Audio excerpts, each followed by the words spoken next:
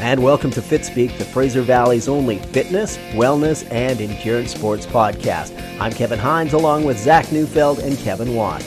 We're brought to you by TriJoy, the spirit of multisport. With the training season well underway, don't get left behind. Maximize your time with personalized and effective sessions and a guide to help you along the way. TriJoy can help. Whether your goal is to lose weight, run a marathon, finish a fondo, or tackle a triathlon, it's TriJoy, the spirit of multisport. See the TriJoy link on the Fitspeek page and take your first step to the finish line. We're also brought to you by Wenting Cycle and Mission. Here is your Wenting's word of the week. It is Sagan.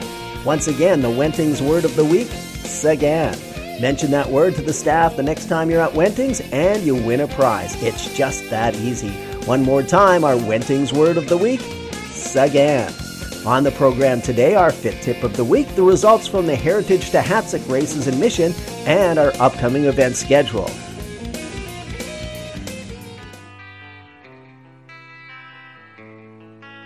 There's a lot of ways you could describe Abbotsford's Vince Delano. Web developer, entrepreneur, pro soccer player, dad, singer, social activist, elite triathlete.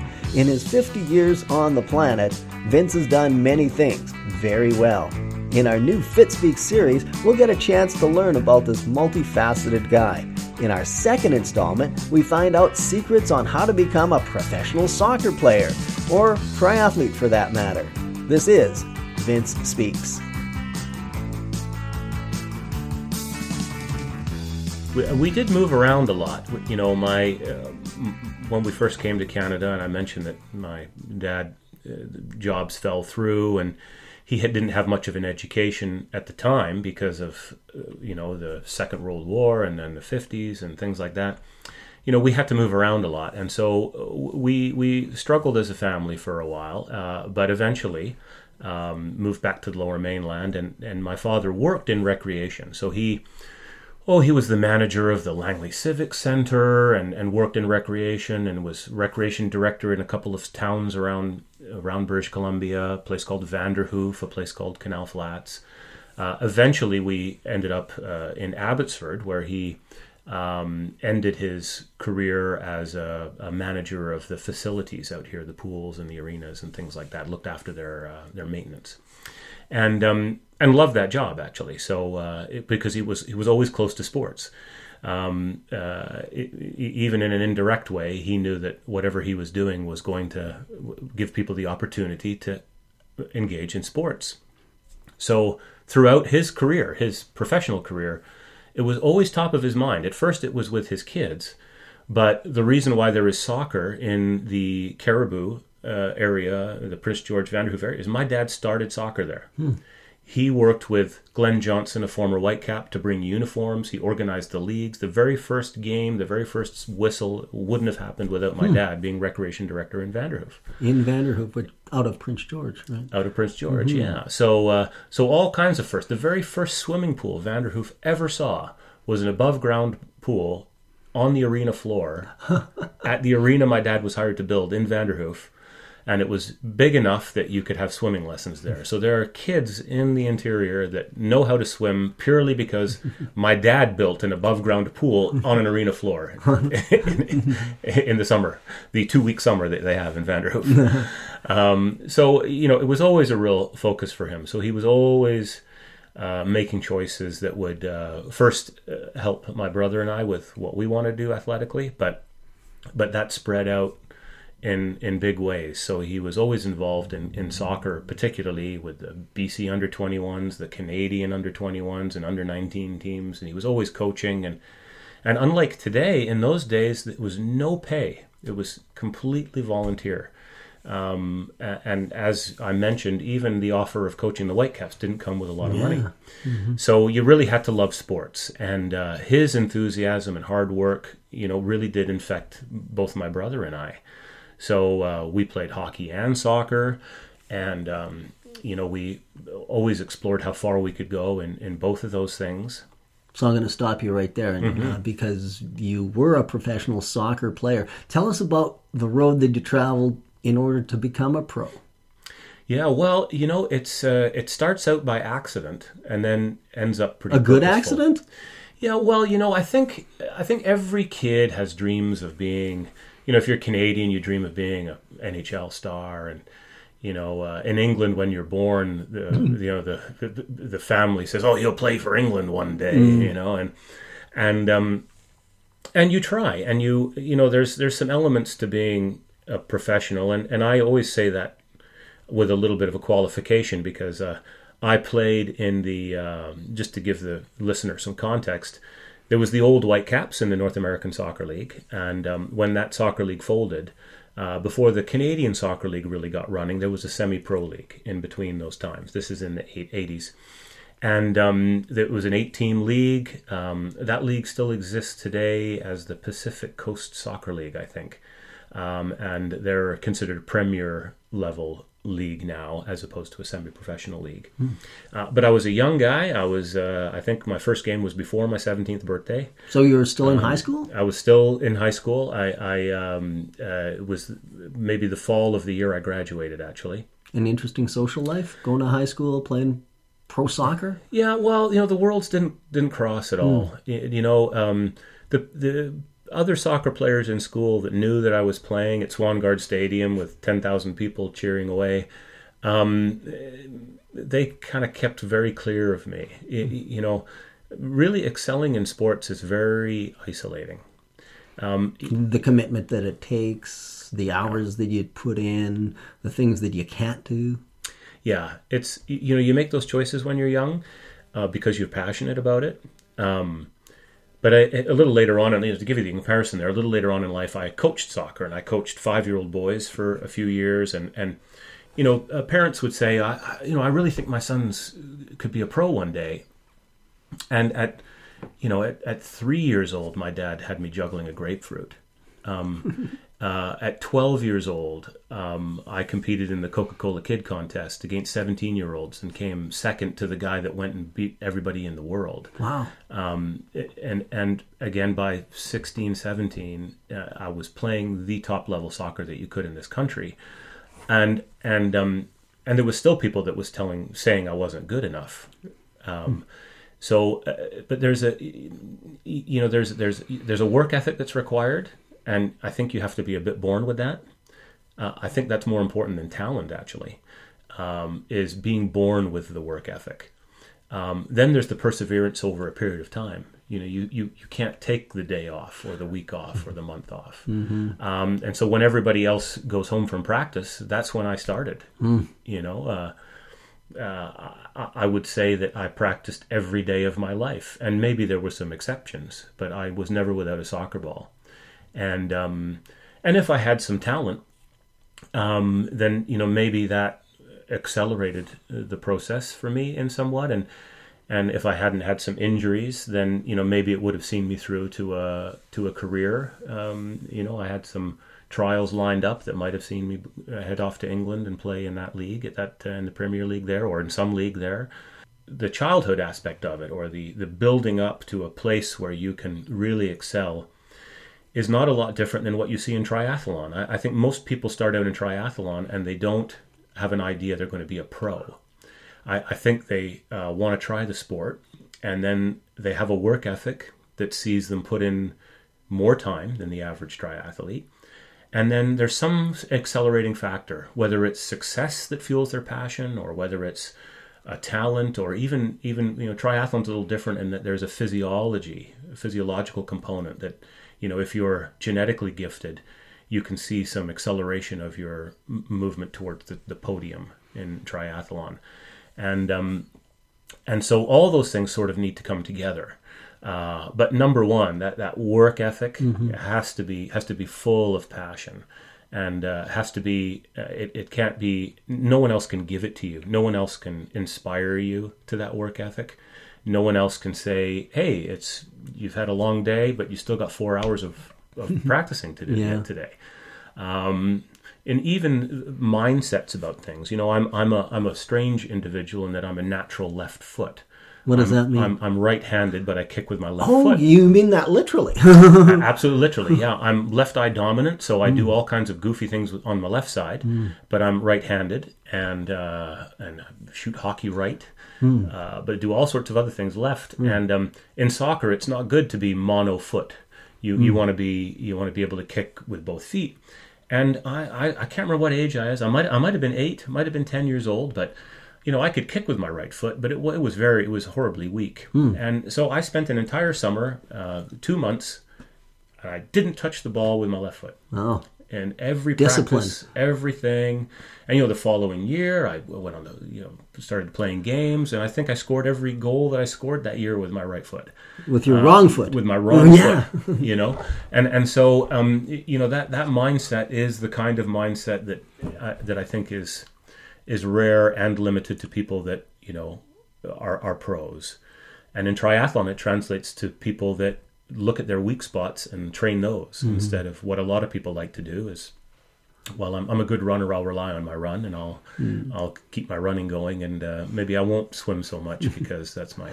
Yeah, you're not getting a lot of investment. Yeah. Going back to those early years as a soccer player and all those sacrifices you had to make as a kid, you're a little bit older now. What do you think you missed out on?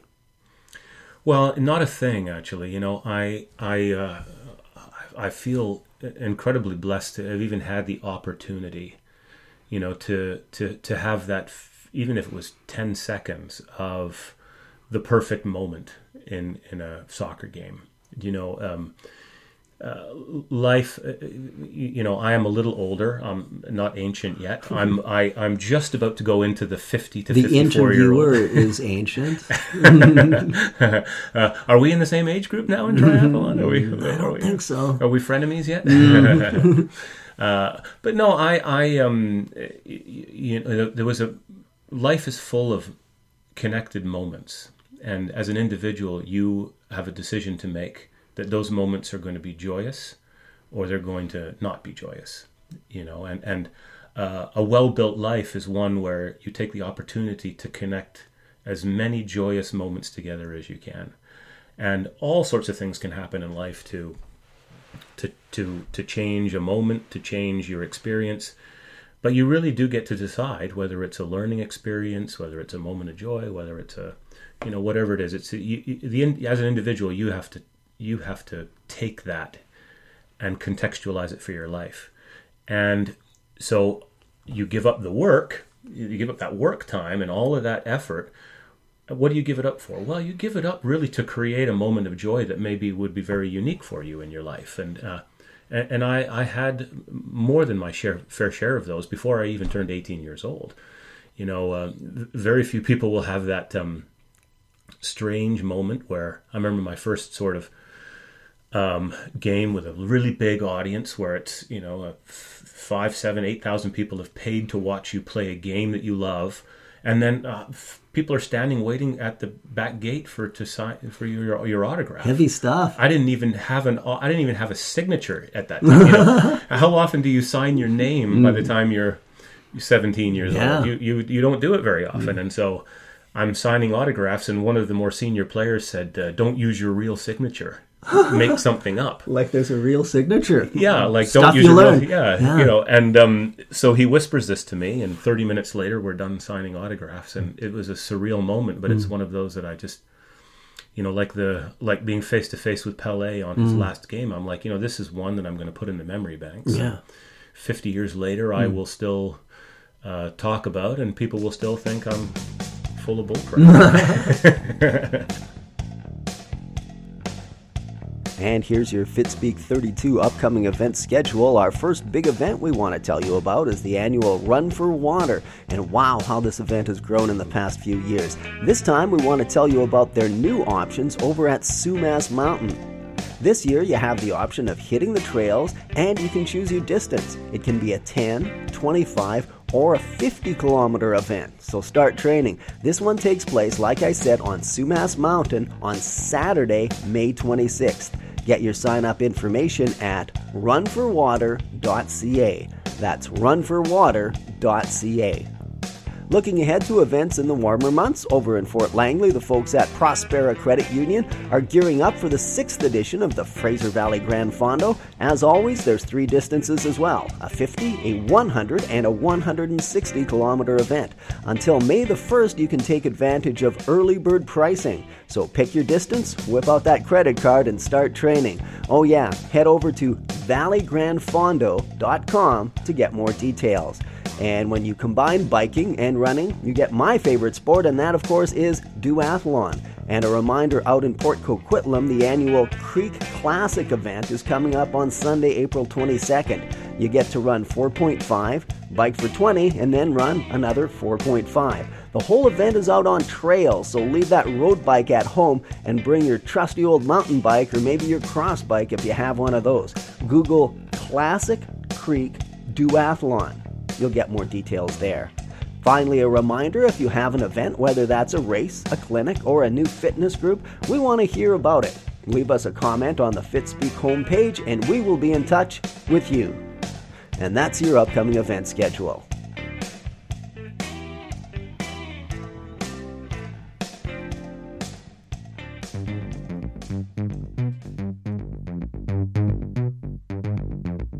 And here are your Fitspeek 32 race results, traveling over to Mission for the annual Heritage to Hatzic race. That was held on Sunday, April the 8th. In the 5K, the overall winner was Chris Race from Mission in a time of 22 minutes. Also on the podium, Milan Nomenden from Mission and Chantel Robertson got third. In the men's race, your overall 5K winner, Mark Klassen, in a time of 16:04. Also on the podium, Hans Zimmerling and David Wabai got third.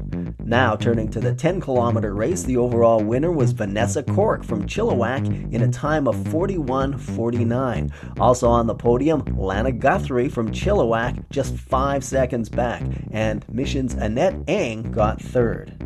Turning over to the men's 10K, the overall race winner in a time of 35 minutes from Abbotsford, Ryan Prochmau. Coming in second, Benjamin Schmidt from Chilliwack, and also taking third from Abbotsford, a member of the Abbotsford Triathlon Club, Darren Coop, setting a personal best. He got third.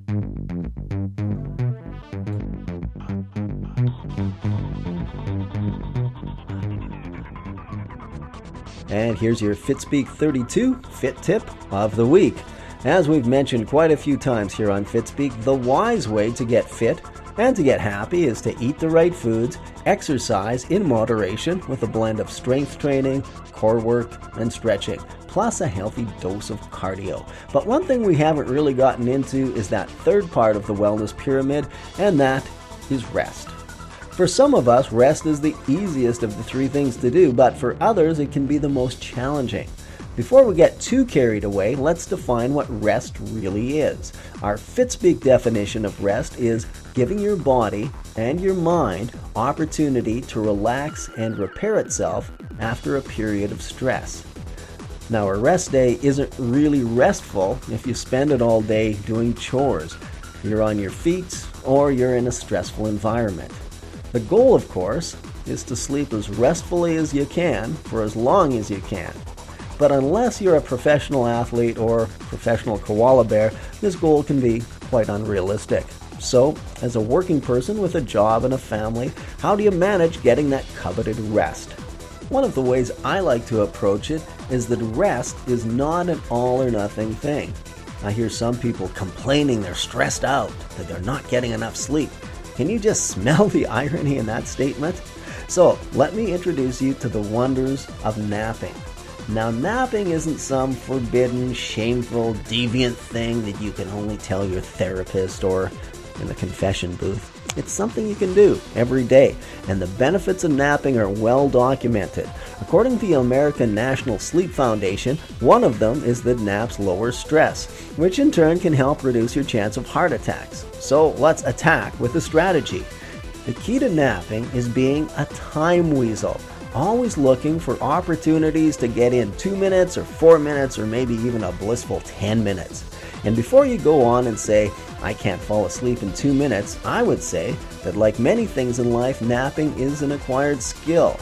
And even if you can't fall asleep in that time, taking a short brain and body break is going to make you a faster athlete than checking out your Facebook account for the second time this morning. Now that we've established that even a 2-minute nap or rest is better than nothing, we need to figure out a place where you can nap. Of course, if you're one of those work-at-home types that the rest of us so detest, you can do it wherever you want. For the rest of us, we have to be creative time weasels. The obvious choice is your vehicle. If you are like the 85% of our Fitspeek listeners, you actually drive to work, and that means you have your own personal sanctuary. Problem solved. While the rest of your cronies at work are smoking those Craven A's or rehashing how well the Canucks are golfing, it is April after all, you're slithering off to your car for a few minutes of solitude and rest. The first few times you do it, you might feel a bit weaselly, but ask yourself this: how much more legitimate is it going to be costing the same amount of time filling your lungs with crap that's going to cost your employer and the provincial healthcare system just over $3,000 per year, according to the CBC website? That should relieve some of the guilt at least. Now, if you don't have a car to sneak off to, or you have to park way too far away to have a discreet nap, you'll have to be even more creative as a time weasel in order to get that nap. Ideally, you would want to be lying down, but once again, this is not an all-or-nothing strategy. If you have an office job in your own office, close and hopefully lock that door. Lights off, and you're good to go. If you're a cubicle weasel, on the other hand, a more stealthful approach is required. The big question here is, where can you discreetly grab a few minutes of shut-eye? Perhaps an unused office or some storage room in the building that'll give you the chance to turn off the lights, close your eyes, and give yourself a rest, whether that's 5 or 10 minutes. A reconnaissance mission of your workplace is in order. That I'll leave up to you. So to recap, to get faster and be healthier, you need sleep. For many of us, we don't get enough. One solution, napping. Even 3 to 5 minutes will help. To grab a nap, you need to be a creative time weasel. Search out those opportunities wherever and whenever you happen to need that nap. You'll be a better athlete and a happier person for it. For the Fit Tip of the Week, I'm Kevin Hines.